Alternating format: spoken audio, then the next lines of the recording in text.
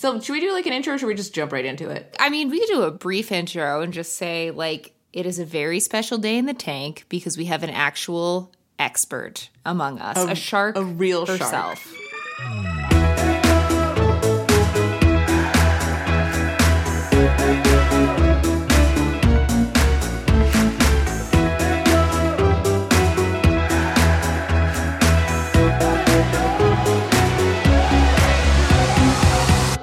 Extremely exciting episode today because we have Lindsay Daugherty with us, who I met in a comedy writing class that we were in together just by chance. Lindsay is an investment analyst at a leading consumer venture firm that has actually co-invested in several Shark Tank companies. We have lots and lots of questions. But when I heard about Lindsay's job, I was like, okay, my friend Sylvie and I have this crazy Shark Tank podcast, and we need to ask you all of the questions because we don't know anything. And so we want to barrage you with questions and then talk about Shark Tank and see if it's anything like the real thing. So welcome, Lindsay. Welcome. Thank you. I'm so excited to be here. We are so excited to have you. First question, Lindsay, like, do you watch Shark Tank? Are you a fan of Shark Tank? What are your thoughts on the show Shark Tank? Honestly, watching it this time for this episode was the first time I've ever watched an episode all the way through. I have seen snippets. I did not realize how much overlap there would be with my job. I did not really get that. So no, I'm not a huge Shark Tank fan, but maybe I will be now because I enjoyed this last episode. Does it kind of feel like work to you, though? Like you were watching it and you were like, Yes. Yeah. Yeah, and I think I probably watch it. I have a less fun time watching it because I'm like, those deal terms are crazy, which is, spicy. I feel like not a fun reaction to it. But I will say that this episode, and Lindsay, speaking as one of the two people in this room who has watched a lot of Shark Tank, I felt like this episode was much more like buttoned up and about like the business and like making deals than a lot of episodes that we've seen. Like Sylvie and I watched an episode recently where it was like one of the products was like a face shield that you put bird seed in so that birds can come up to your face. Like hummingbirds. Okay, see, that's kind of what I was expecting. Yeah, that's what it mostly is. There's usually a little more spectacle. It's like people are usually like bringing in dancers or throwing food everywhere or like lighting something on fire. Like it's a little bit more of a talent show vibe. This episode was a little businessy. Yeah, it's like they knew we were talking to you. Totally. And they also said no a lot. And for very valid reasons most of the time. And I was like, yeah, totally fair. I get that. Yeah, so I feel like this in a way was like makes us look more buttoned up because the show was much more buttoned up, so that's great. Before we get into the show itself, we wanted to just throw some ideas out or throw some questions out. So like we want to throw some pitches at you. We want to throw some ideas out. God, Sylvie, I have been in too many meetings today. My business idea, a tampon that gets you high. Oh yeah, Sylvie and I have ideas. So I'm pitching weed tampons and I won't stop. Yeah. Weed tampons exist though, right? No. CBD tampons do. Sylvie, I feel like you told me about weed tampons. They're not weed tampons. They're like weed suppository. I see. Lindsay, I'm so sorry. Classic mix-up. We met 5 minutes ago virtually. So while the delivery system is the same, the intention of the product is quite different. The added value of a tampon is absent.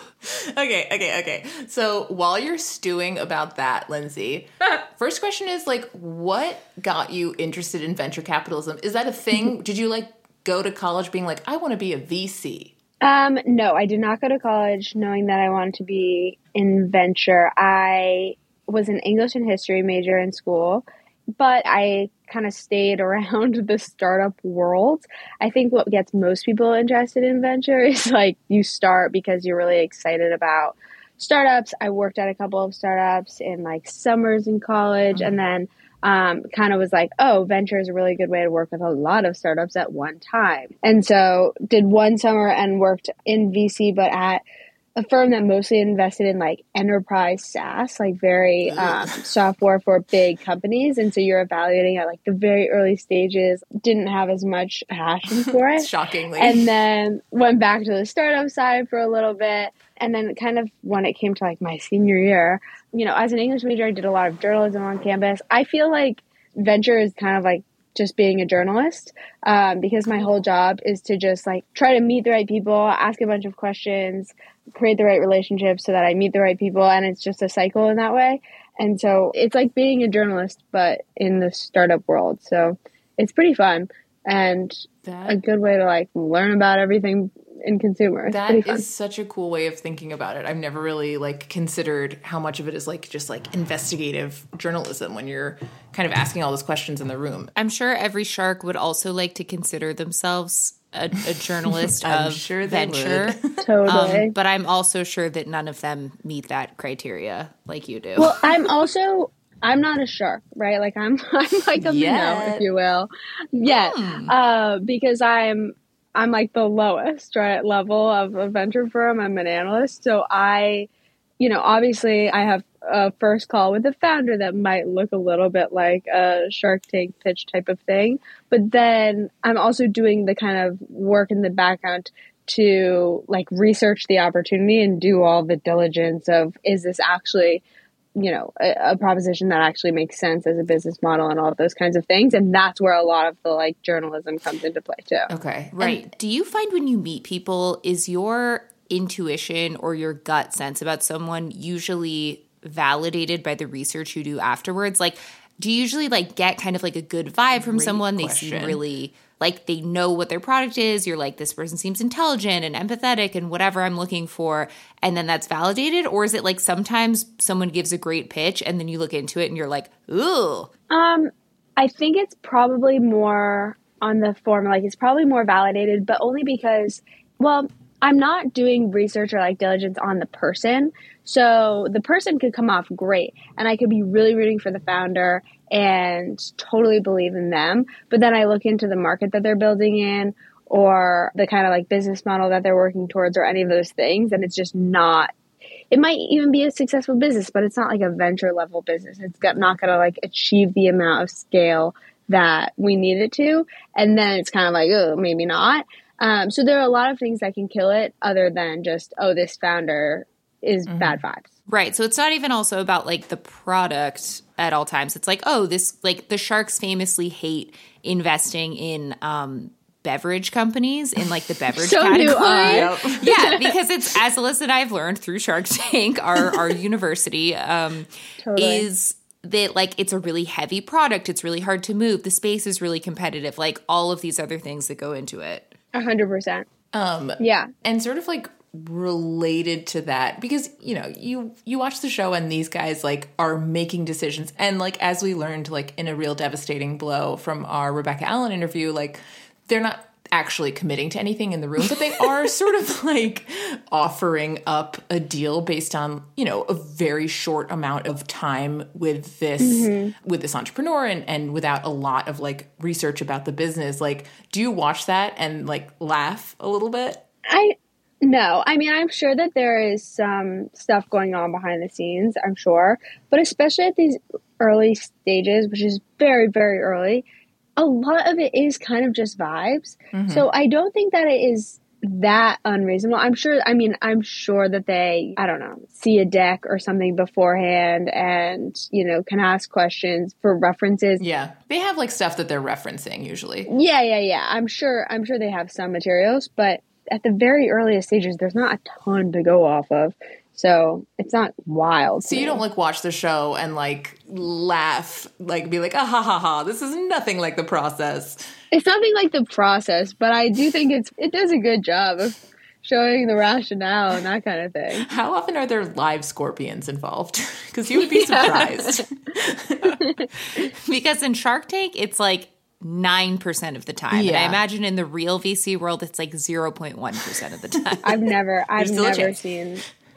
seen a live scorpion. Now I'm upset about it. What is the craziest pitch you've ever? Just gonna ask the same question. Yeah, sorry. I was like, this begs the question. Perfect. Yeah, what's the craziest pitch you've ever sat in on? It's a good question. I should have honestly been prepared for it.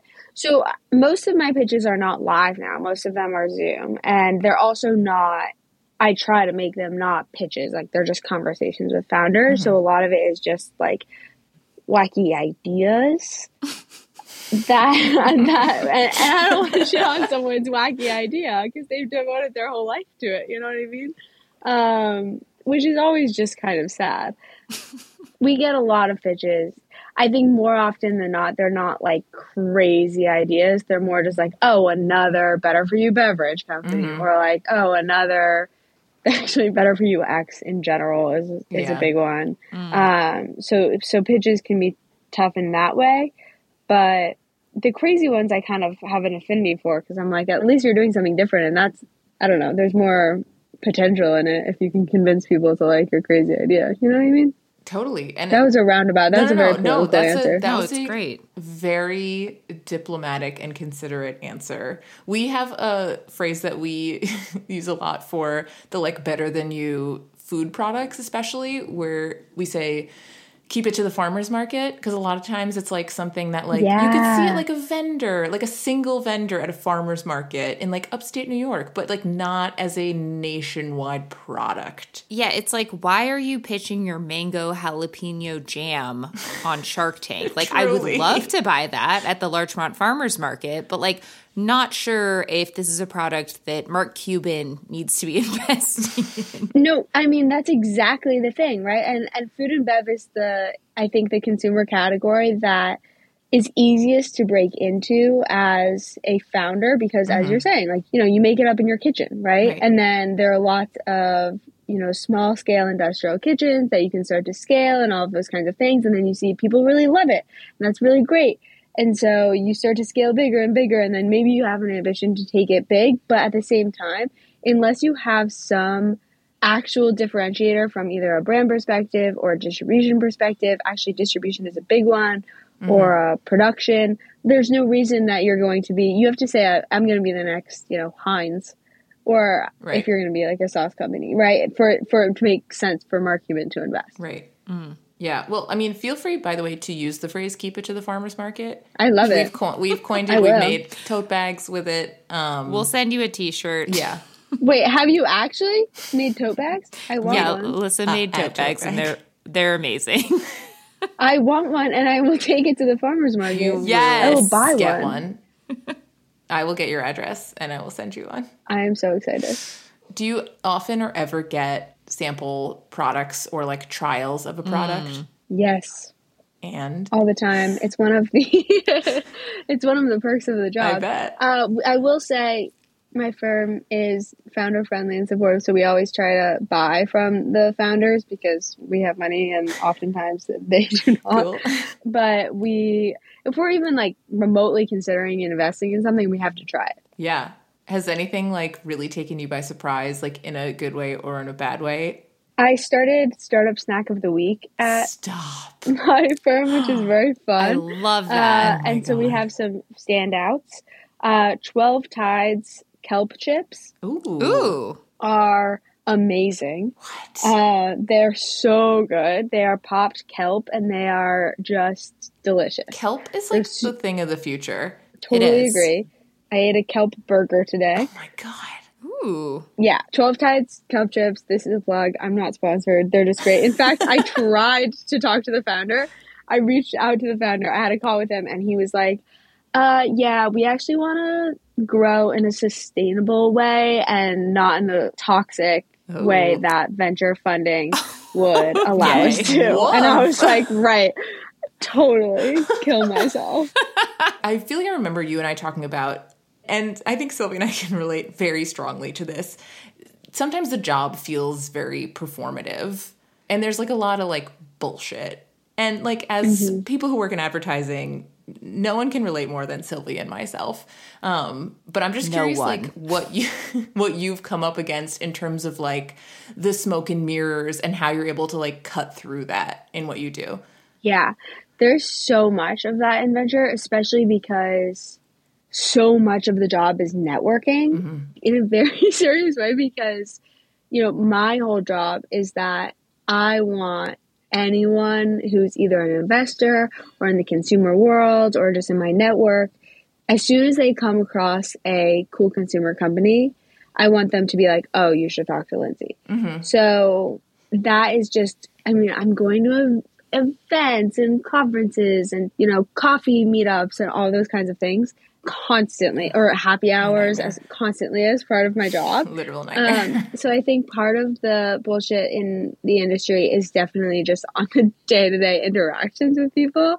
And it's all very transactional, but pretending to not be transactional type of vibe, which, I mean, I don't know. I haven't quite figured out how to cut through all of it. I obviously still have to do some of it, but I at least just try to stick to like nurturing the relationships that I like actually like the people. Yeah. And then not doing as much for the just purely transactional relationships. That makes sense. But that's not. That sounds like trying to be a human today in this capitalist environment. Yeah. That's also, it's so funny that Shark Tank is kind of like, it's like the industry that comes to mind besides finance and VC and investing is Hollywood, where it's like everything is really transactional, but you're pretending that it's not, and you're like networking, but you're acting like it's like going to drinks with someone or having a genuine conversation, but then you're like, oh, are they an agent? Like, are they a manager? What could they do for me? What do they want from me? And it's funny that Shark Tank is like a combination of those industries. Like a beautiful marriage of the two. Yeah, match made in hell. No, yeah, definitely. I feel like Shark Tank's also made venture, I don't know if it's made it cool, but it's definitely made people know about it more. I was going to ask, like, what people in venture think about Shark Tank, if they're, like, happy for the, like, sort of adjacent free press, or if they're like, this is such silliness. I think people generally think it's kind of silly. And I'm also not sure that it does a great, I mean, I guess all press is good press, but it doesn't portray us in the best way. What is silly about a watch that you wear on your wrist filled with sunblock, Lindsay? There's nothing silly about the products. This is the thing. There's nothing silly about the products, especially if a founder is devoting all of their time and energy to it. But all of the stuff that Mark Cuban is doing, there's a lot of silliness there. Mark Cuban, performative silliness? What? I know. I do like him. Yes. You've got a mega fan in the house. Oh, his another startup snack of the week he invested in, Snacklands. Have you guys? Oh, yes. Those are really good. Okay. Yeah. Do you try a lot of? Sometimes. Okay. Most recently, Sylvie sent me some slimy honey, which is a slime that a young entrepreneur named Mark was selling that is like different slimes with like little crunchies that you sort of crunch up. It's like a stress relief thing. It's great. They all have different flavors, and it was started by this like 16-year-old TikToker in his garage. I'm obsessed with him, and yeah, they're not edible, but I wish they were. Oh, God. Yeah, I wish every day that they were. Yeah, that sounds actually dope. But yes. Should we invest? Yes. Yes. You should at least be a customer, if not an investor, Lindsay. Okay, I'll look it up. You can take that advice to the bank. We're here anytime. But yeah, no, Snacklands are so good. I haven't had them. What are they? Are they like vegan cracklins? That is the idea behind them, but they honestly just taste like chips, and they're so good. Ooh. They kind of remind me of shrimp chips, if either of you have had those. I have no. I love a shrimp chip. I love shrimp chips. I just tore through a bag of shrimp chips a day ago. I don't want to talk about it. Sylv, do you have any like specific questions, or should we like just keep throwing them out to Lindsay as we dive in? I feel like they will definitely come up as we discuss the products. So maybe we get into it. All right. We're going to take a quick break, and then we're going to actually get into season 14, episode 16 of Shark Tank with Lindsay. It's going to be fun. Yeah. Don't worry, we have plenty of listeners, Lindsay. Dozens. Literal dozens. This is my podcast debut. Oh my God. I don't care how many listeners you have. I'm just happy to be here. Oh my God. I feel so honored. And how excited are you that the first thing you get to talk about on your first podcast is Pluie? Also, like, just a caveat, the proportion of Shark Tank products that are about baby shit and, like, excrement and disgusting baby things is too damn high. Too damn high. So, in a way, this is a proper introduction to Shark Tank, but also, I apologize. But I Pluie. I'm so sick of seeing products that are about like itty bitty boogers and like baby little blow-ups. Yeah, baby blowouts. Like, ew, guys. Yeah. We don't want to hear it, even if you're using little dolls. So Pluie is our first product. Sylvie, you want to walk us through briefly through Pluie? Yeah, okay. So Pluie is basically a diaper changing stand that can close and then uses UV light to sanitize like 99.9% of germs or bacteria.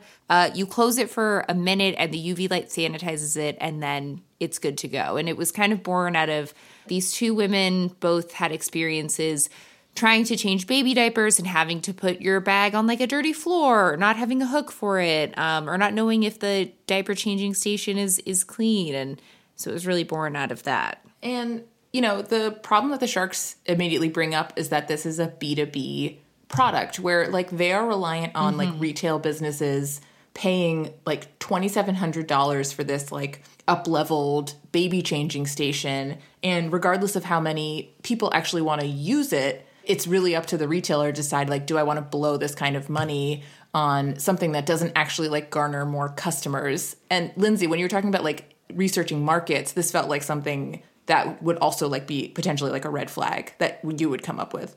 Oh, 100%. This is a B2B play right off the bat. What a crazy thing for Shark Tank to do. I was so confused. But the thing is that there could be a pitch for this if they... Okay, when they listed all their partnerships that they were piloting with, they kept saying like Equinox and all of these luxury. Totally. If they say, you know, the Equinoxes of the world are trying to be more inclusive to like moms, and that you can show all the stats about all of the breastfeeding room companies, and they're trying to showcase, you know, their feminism basically, and they're trying to be welcoming spaces for all, and they're trying to signal that to people, and so therefore there's this market. But they're not saying that at all. They're only saying it for consumers, and it completely missed the point. It is funny because we talk about, like, you know, the Shark Tank bump is like a very known thing. A lot of times, like, product, like, people go on and it almost feels like they're not even that interested in finding a partner. It's just like free advertising for them. Yeah. But this seems like a rare instance where, like, they're not going to get anything out of this. Totally. What business is going to look at this and say, oh, I need this there? They have to position it as something that, you know, is going to be good for business overall. Right. I feel like there would have to be like a huge concern about this. Like X amount of babies die every year from dirty, you know, baby changing stations. I don't know. Like something to create some sort of like public health need for it where people were like, we demand that this is a standard that we hold businesses to having, but there's not that. So it's kind of like, unfortunately, who cares? And actually, I would go a little further with this of like, if they're actually trying to take a huge stand against the way that diaper changing happens, okay, then don't do the exact same setup in an only women's bathroom. Yeah. You know what I mean? Yeah. Like, put it in public, make it cool. Like, so true. Yeah. If there was a baby changing station in an airport that allowed the airport to signal it's a cool, woke place for, you know, new age parents, cool, awesome. But allow them to celebrate that in public, and don't let it just be in the women's bathroom. It seems like a weird merging of worlds, because in some ways it could just be for companies that, you know, put out tampons in the bathrooms, which is not going to be airports. You know? I totally agree. And it made me, what you just said made me realize that, like, I found something a little, like, not authentic about at least one of the entrepreneurs, because when I'm working at, like, a pitch for work, because I work in advertising, even if it's a product that I think is silly or, like, a brand I don't really like, I always try to find the one thing about it that I do like and that I do think is cool. So when I'm pitching it, I, like, can authentically speak to that and get excited about it. And this one woman, she used to be a chef. She trained with Thomas Keller. She was at Michelin star restaurants. And then she becomes a mom and she goes, quote, I became incredibly interested in the public diaper changing experience. Like, put that on my grave. Yeah, it's like, I laughed at that too.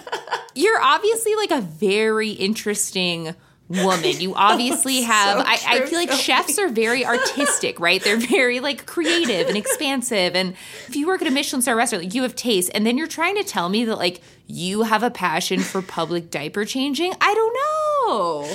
Yeah, that story is tough to swallow. It's like, okay.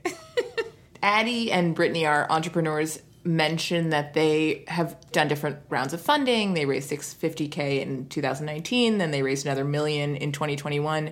She said that was at an $8 million valuation on a convertible note. And Lindsay, what is a convertible note? What the fuck is a convertible note, Help us. Okay, convertible note is basically where, oh God. Okay, it converts into equity when they do a priced round. So like, at a normal, if you're just investing normally, you have a priced round, which is, I'm going to invest, $1 million. I get 10% of your company, whatever. That is just straight up. That is true right now. Mm-hmm. That's the terms that we're signing off on. A convertible note is like, I'm going to give you this now. And when you go out to raise your next round, whether that's at this stage, like it's a pre-seed investment, so it may be a seed round or a Series A or something like that, my shares will convert into ownership at the valuation that I'm setting right now. So I get a good deal for for coming in really early, but it's not an entirely separate transaction. It's literally just for kind of logistics of the raise. Mm-hmm. And different investors have different perspectives on it. Different founders have different perspectives on it. But really, it just means that you're going to raise further down the line. I get a good deal on it. I get a good deal at this valuation that I'm setting right now, so that when you do raise, I have priority because I invested early. Right. Does that make sense? Sorry. Yeah. That was No. That makes total sense. Because that makes sense. Then that was an $8 million valuation, and now they're doing $500K at 5%, so that's a $10 million. So that they were like incentivizing the people that they did the round for in 2021. Exactly. Okay. Wow. I never knew what a convertible note was until this all these years we've just nodded our heads dumbly at the TV when we read the phrase convertible note. Honestly relatable. Sylvie and I have worked for many companies. Our company contains multitudes, and one of the many mergers that we were thrust into, suddenly all the executives said the word EBITDA a lot. Oh my God, EBITDA. Totally. It's like stuck in our heads now, and every time they bring it up on Shark Tank, it's like, take a drink. Yeah, the other week I was like, Gwyneth Paltrow just said EBITDA, like emergency. Gwyneth is saying EBITDA. I am Gwyneth. Was she on Shark Tank? Oh yeah, she was. She was a guest shark. Wow, I know. and she knew there was an EBITDA. Mm-hmm. That's beautiful. And much like how I am a guest shark on this episode. You sure are. Exactly. Gwyneth and I, one and the same. It's one of the many things that you and Gwyneth Paltrow have in common. The only other thing I have to say about Pluie is when they were naming some of the vendors that they're already working with, she said, Dallas-Fort Worth Airport, CVS, Equinox, Legoland Peppa Pig Theme Park. Is that one park? Oh, God. Is Legoland Peppa Pig Theme Park a single park? Oh, my God. I'm supposed to go there for the documentary. I don't want to go if it's a Peppa Park theme park. It's just all going to be pigs running around with two eyes on one side of their face, Sylvie. It's going to freak the fuck out of everybody. Ah! I do have a fear of pigs. I don't know if we've ever talked about that, but I'm you really are not going to scared do well of at them. Legoland Peppa Pig theme park. But if you have a baby with you that shits itself, you're going to have a really sanitized experience changing that baby's diaper. More like if I eat like a piece of cheese that has too much lactose in it and I need to use one of those changing tables for myself. Yeah. I will say the only thing, they didn't get a deal, which like makes total sense. It did make me a little sad though, because it was like, oh, here's an example of a product that is objectively better than what exists, but we're never going to have it on a wide scale because like that's not how capitalism works. Right. Which is fine. Like there are pluses and minuses to everything, but I was like, oh, I wonder how many other products like this are out there that are just like, true. Yeah, that's better. We're not going to do it though. We can't make because, more money, so right, no. There's not the market or the distro is too hard or like whatever. So depressing. What do you think? Should we take a break? I think we should take a little break. Just a brief break so I can go use my Pluie. We should go take a break so Sylvie can change her diaper. On my Pluie.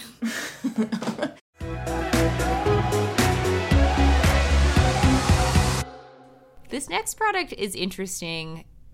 I instantly thought of two people who would buy this in a heartbeat, and their names are... Let me guess. Carl and Kathleen Graco. We have Ken, Monique, and Ryan asking for $350,000 for 5% of their company, Flated, which are basically, there's two products, but their main product is this sort of like inflatable camper carrier that you put on the top of your car. And it's inflatable, so you can blow it up, but it's really hard. So it's really like sturdy, secure, protect stuff. And the thought is like if you're going on a camping trip, instead of taking up room in your trunk or needing to buy like a Sprinter van, you can just kind of pop this on the top of your car and put your extra gear there. There's one that's like goes on top of the car that carries stuff. And then there's another thing that's like a topper for a pickup truck, right? And that's like what you sleep in? Like instead of like buying like a rigid topper for your pickup truck like bed, this thing inflates and serves as like a rigid top so that you can enclose your pickup truck bed and turn it into like a little tent. The topper costs $1,800, which, I mean, that is an investment. They say that like an actual topper thing that you would buy for a pickup truck costs about like double that. The other really important thing that we learned is that Kevin O'Leary has a Ford F-150. I knew you were going to bring this up. I wrote down Kevin has a Ford F-150. Kevin O'Leary is such like a polarizing character. I'm so curious, like, what is his reputation in like the VC world? I actually do not know. I've never heard anyone talk about him. I was wondering the same thing. People talk about Mark Cuban for sure, but I've never heard anyone talk about Mr. Wonderful. Wow. Everyone is kind of like, this is cool, but you're not worth your evaluation. Yeah, and Mark calls this a touch to trust product. In other words, like you could watch a video of like them taking this sort of backpack and inflating it into this like very useful pickup truck topper that you could sleep inside. But because it's a touch to trust, it's hard to get people to like spend the money without actually trying it. Is that a phrase, Lindsay, that you have come across? Touch to trust? Not really, to be honest. Neither have we. It's a Cubanism. Yeah, not really. I do get it, though. I think, I guess it falls into the same camp as they brought up, like the inflatable paddle boards or even those collapsible kayaks. But there are ways to circumvent that. I don't know if that's you don't need to sell each one at one time. It felt like kind of bullshit because it's like, yeah, you could argue that about so many things. Yeah. The other thing the Sharks really picked up on is like Robert really goes in on this, that they're all kind of halfway in, halfway out. Like they still have day jobs. They're not like, they only put $200 into the company to make the LLC. We see the Sharks being pretty hypocritical about this, I think, because it's like sometimes they're like, you've put in $300,000 of your own money and mortgaged your house and gotten a loan from your like mother-in-law to do this. You're so dumb. Like, this is the worst product. Like, why did you do that? Now you have nothing. Alternately, if it's a good product, the same thing translates to like, this is the American dream. Like, you're the embodiment of striving and trying hard and doing whatever it takes. So, yeah. It's also, I mean, on that point, I mean, you do at the end of the day just have to have a good company for any of it to make sense. True. Which is, you know, hard, but also true. I think you never want to set it up so that the only people positioned to succeed are people with resources to fund themselves through the process. And I think one good thing is that there are definitely been a lot of organizations and venture studios and accelerators and all of these kinds of things that have popped up to support founders at the very, very earliest stages. But it's still obviously so scary to leave your full-time job and take that risk. It's just that there's also a lot of risk in just entrepreneurship in general. And so you kind of have to, if you're going to back a founder, you kind of have to know that the founder is okay to take risk to, you know, make this thing happen, which is so unlikely to start with, you know? Right. I hope Togue from Any Tongs is listening. And then this is kind of like, this was an unexpected ending for me, the offer that happens. Daymond jumps in. Not only does Daymond jump in, and he, I would say, is usually out pretty early. He jumps in as someone who has no, like, affinity with this product. He's not, like, a known camper. And he makes a royalty deal, which is also kind of rare for him.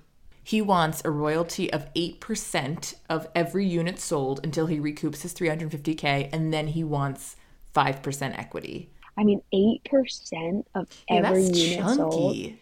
That is massive.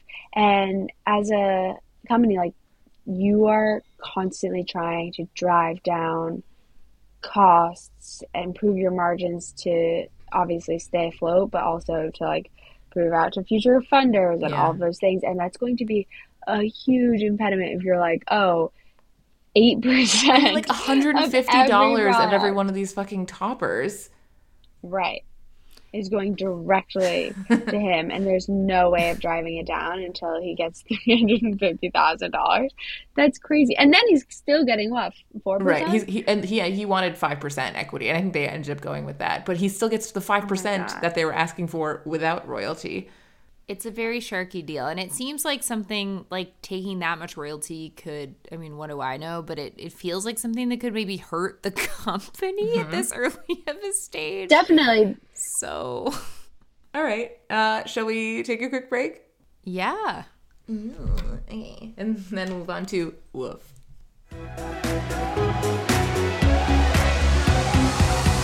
Lindsay, do you have pets? I do not. Do you? I have a dog who I treat as my substitute daughter to the extent that my mom says I have displaced maternal energy that I probably need to explore in therapy. DM me, baby. Okay, so you are the target consumer for every elevated pet very product. much so. Yes, huge target for that. So I feel very confident in my opinions on every like pet related product that relies on the premise of like you care about animals more than people. So our entrepreneur for Woof, his name is RC. He's seeking $100,000 for 10% of his company. And it's basically, the premise is like a service that you set an alarm every day that you are expected to be home with your beloved pet. And if for some reason you are not home when your alarm goes off and you're not able to say, hey, I'm here, I'm home, everything's okay, then this service will reach out to emergency contacts and say, hey, is so-and-so dead? And if so, they will call for a wellness check to your home to make sure that your pets are taken care of. And leave it to our entrepreneur, RC, by the way, who is, of course, a New Yorker who creates an entire product based on the assumption that at some point he will die spontaneously, which I felt so deeply in my core. But basically that's the service. They're not sending representatives from the company Woof. They are just calling the police. They're literally just calling the police if they can't get in touch with you or your two emergency contacts. And I also feel like I have ADHD that I no longer take medication for, and if you think I can remember to set, respond to, and engage with an alarm on my phone, and if I don't do that, it calls the police in a pretty short succession of events. Every night the police come home to Sylvie's house. Oh my God. They're making wellness checks every day. Like, I cannot tell you how many times I forget my phone. I forgot my phone in a shopping cart at Target this weekend. Like, it's just not working for me. Like, I'm an insane pet parent too. I can't. I really liked when he was like, yeah, we've had it in pilot for however long. We've had to make 4 calls. Every time it's been fine, but they were glad that we called. Right. Yeah, at no point has this rescued anyone, to be clear. This is batting 0. It's a great kind of like dystopian short prompt. Is like you work at the call center of Woof and you develop this like emotional connection with someone who calls, or they're a murderer or something. Like, I think it's a great fictional product, but I don't know about practical usage. Can we also like salute the name Woof? Because it's really funny. Like, it sounds like what if, woof. And it's like, what if something happens to your pet? Woof. My first reaction was, there's no way he owns that name. You and Daymond. Yeah. I was so confused. And I was like, how are they even letting him on Shark Tank with a name that he clearly doesn't own? I was really perplexed by that situation. It's like the real company's called like Woof Help LLC, which is like not as fun. Woof Help. He will get a cease and desist. That's crazy. Woof Help. So because I was like, Daymond, that's a little dramatic to like go out because the name, he doesn't have the name locked down. But you're saying that that's a very legitimate reason to go out. Well, it's just like this noob, you know? What are you talking about? Noob. You just named your company whatever you want your company to be. You can't just go on. We can't do that. Like, oh, my company's name is whatever. Facebook. Exactly. What happens again when you like? I don't know, you stay at the gym for an hour longer than you said you were going to, or like you run into a friend and you get caught up in a conversation for an hour. Like, I don't know, you put your phone on silent and you forget to turn on. It's just like the steps are it goes so quickly from 0 to 100. And the police are performing forced entry into your house. Yeah. I did learn that the police can perform at-home wellness checks for your pets at no cost. Yeah, so that's huge. I mean, in a way, like crazy. That to me is like this. Don't want you to know this. Yeah, There's a list of a lot of things that the cops don't want you to know. And this is at the very bottom. Mm-hmm. Yeah, seriously. Yeah, everyone's kind of out, and he doesn't get a deal, which I was not surprised by at all. Lindsay, would this have been laughed out of the room? Yeah. Yeah. Okay. I think so. The pet industry is big, but this isn't doing anything really. Yeah. This should maybe be, I mean, like WAG. You know WAG? The pet walking yeah. app? Mm-hmm. Oh, we're familiar with all of the pet products and services because of our line of work. Because even if I'm in a car crash and I don't want the police dealing with my dog. Yeah. But WAG could actually do a good job, which is like, oh, it'll trigger to get your dog walker to your house. Right. They have the infrastructure set up. Yeah. Okay, guys, I was on, Alyssa knows this, but Lindsay, there's no way you can know this. I was on a jury for about 32 days in 6 years. December. It was so bad. It was so random. I was like, it was my first time getting called for jury duty.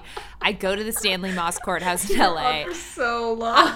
I literally tried to get myself disqualified. They asked all these questions. They were like, does anyone here have strong feelings about cannabis? I was like, me, 420, blaze it every day. Like, please dismiss me. I'm a drug addict. And they were like, you are the first person we are picking to be on the jury. So anyway, it was an escapade the entire way through. But Alyssa, I don't know if I ever told you about this. I'm allowed to talk about it now that the case has been settled. But it was basically a dispute between like a landlord and a commercial tenant, and part of the lawsuit was that this tenant was like, there was a robbery at my business and you got to it first, landlord, and you took my dog, like you kidnapped my dog. And the landlord's argument was like, I didn't kidnap your dog, the cops were there because it was a robbery. And first of all, one of the dogs just escaped, like the one dog is like gone in downtown LA, and that was really sad. But he was like, the landlord was like, I took your dog because the police said that they would directly take it to the pound, and like, who knows what happens after that. So I gave it to an employee of mine to like take care of. Well, that doesn't bode well for dogs that go to animal welfare. Good God.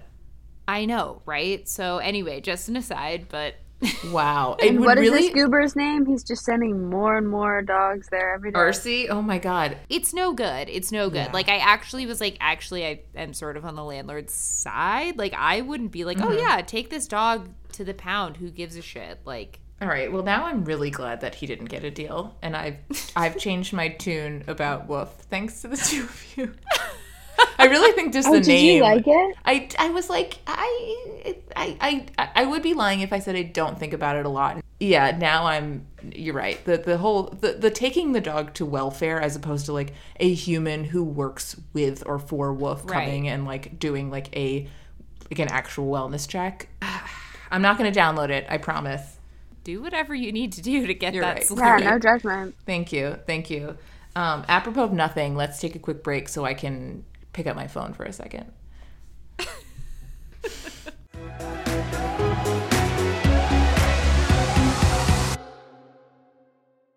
Well, should we move to Sweet Kiwi? Lindsay, you want to talk about Sweet Kiwi? So excited to talk about Sweet Kiwi. What were your first impressions? Crowded market.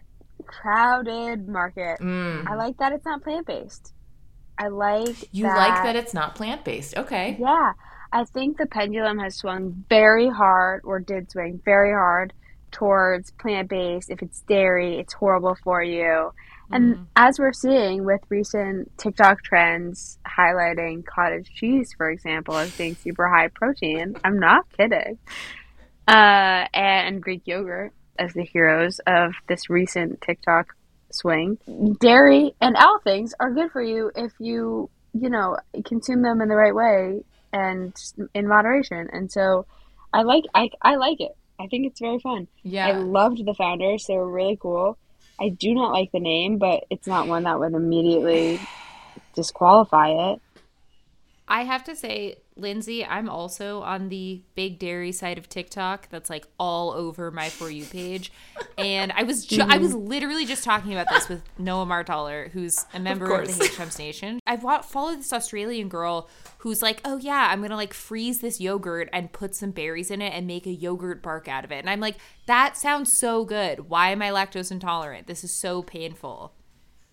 Yeah, to be clear, I also don't eat dairy, but people are, So Sweet Kiwi, like if you haven't figured it out, is a whipped Greek yogurt product. Our entrepreneurs Ihime and Michael are seeking $250,000 for 5%. They have Ihime like made this recipe up in her kitchen and then like retroactively like learned how to market frozen yogurt and like happens to be like the #1 frozen yogurt brand in Africa. But now they're trying to bring Sweet Kiwi to retail. So they're selling it like a pint at a time, like Halo Top style, 22 grams of protein per pint. And Sylvie, I wanted to know if that's a lot. For an entire pint, not really. To give some context, an egg has about 6 grams of protein in it. A can of tuna has like 42. Wow. A chicken breast has a lot. I think regular yogurt has between like 4 to 11 grams, I want to say. So like eating a whole pint only gets you the same amount of protein as eating like a half a can of tuna. But it's definitely more than other ice creams on the market. I'm looking up Halo Top right now. It's 19. Yeah. Well, and Halo Top like purports itself to be like a protein, like a high protein product, which is like so fascinating in and of itself. And it's like, who's eating an entire pint of ice cream like as a protein source? And I also can't believe that she just started making this. Like she came up with this technique and this recipe in her own kitchen, which is awesome. Is that like, Lindsay, do you encounter that a lot where someone is just like, oh, I just like made this for myself and people really glommed onto it? Yeah, I mean, I think that's the kind of like best case scenario of the farmer's market effect, right? Where you have something that then you realize there's consumer resonance. And I think what's interesting in this case is if you had started in 2011 with her, you'd be saying keep it to the farmer's market because she has this great recipe, it tastes very good, et cetera, et cetera. But she's proven the ability to scale a business in Nigeria. Honestly, the thing that makes it the most interesting is that supposedly they have an agreement for a national rollout in Kroger's. That's kind of crazy. Yeah, the Kroger thing is big. Yeah, so that makes it interesting enough to look into at least. It's an interesting take on Better For You because I think a lot of the Better For You stuff in ice cream has been just like plant-based, no dairy. Yeah, or Halo Top, which is delicious but full of chemicals. Halo Top is like 85% chemical. I was going to say, is Halo Top dairy? They have vegan ones, but they're primarily dairy. And Halo Top's gotten a lot of hate recently. I think probably rightfully so, for being like so diet culture based. Mm-hmm. And that doesn't really seem like Sweet Kiwi's vibe. I feel like I can always tell on Shark Tank when it's like a food or a beverage product and it's just a good product that happens to be healthy, and they highlight that, like her being like, oh, and it has 22 grams of protein, and you're like, oh, that's nice. I feel like there's a subtle but important difference, and it's easy to tell which products are made to be diet culture-y and which are just like, oh, slightly better for you options, but we did it for this other reason. Most of the sharks are going out. Kevin comes in with a deal, and then they sort of are appealing to Mark, and Kevin gets really upset. He does. I was going to ask Lindsay, do you ever see founders or investors behaving like this? No. Okay, so I don't know whether to be happy or upset about that. I thought Robert's like sort of appeal to them was interesting, where he was like, he sort of picked up the thread of Kevin's deal after Kevin went angry out. And Robert was like, I want to use you two to learn more about this space. That felt like a little icky. I don't know. I mean, Robert is nothing if not all over the place. He pulls something like that out of his ass every other episode. He's like, I wasn't going to do this, but my wife would love this product, so I'm investing. Or like, ew, I hate that. And women control 70% of discretionary purchasing power in the U.S. Oh, and yet, shit. So consumer decisions are being made overwhelmingly by women. And so it makes a lot of fucking sense for consumer investors and founders to both be overwhelmingly women. Wow. I'm getting fired up. I know, me too. It's like even the fact, I'm so sorry, I don't know any of the sharks' names. What is the woman's shark's name? I'm thrilled about this. Lori was like, as a woman, I support what you're doing. However, I'm out. And I'm like, fuck that. Like, Lori should not have to, you know, qualify every rejection to a female founder being like, I admire your strength and grit. However. Yeah. Whereas, like, you never see, like, the camper van is probably marketing mostly to camper men. Right. I don't know. And no one, the guy with the F-150 is not saying, oh, as someone with an F-150, I really respect and admire what you're building. Just to close the loop on Sweet Kiwi, the Hime and Michael counter with like a 7.1% equity and then 5% advisory shares. And then Robert says, after he gets over how butthurt he is about the fact that they didn't just like sob at his beautiful speech, he says to split the difference, and they take it. So Sweet Kiwi does end up with a deal. So very, very happy for them. But this is the time in the show, Lindsay, where Sylvie and I decide which product that we would be a customer in. But Lindsay, I would actually pose the question to you of which of these four products, if you had to invest, which of these four products you would invest in? I think Flated. Wow. You know, you've seen the success with paddle boards and kayaks and all these kinds of things. Yeah. I think there's a lot of cultural momentum behind road trips and getting offline. Yep. But no one's doing it in like a serious enough way that's going to be their entire lifestyle. I think it's a very legit product. It would be a hesitation for sure that they're not committed fully. Okay. But I think if they said, you know, with this raise, I don't know. I mean, given what's left, I guess Sweet Kiwi, because at least then it's a product that I like. I could see it being difficult to invest in something where you're like, I would never use or consume this. Sylvie, did I take yours? You did. I was going to say I would crush a Lactaid and snort it like a line of cocaine and try the Sweet Kiwi. But you know what, guys? I'm happy with Pluie. I I could see myself one day fostering a very small dog who, like, a small old dog who needed to wear a diaper. And maybe I had to, like, change her diaper on a Pluie. So I'm going to go with that.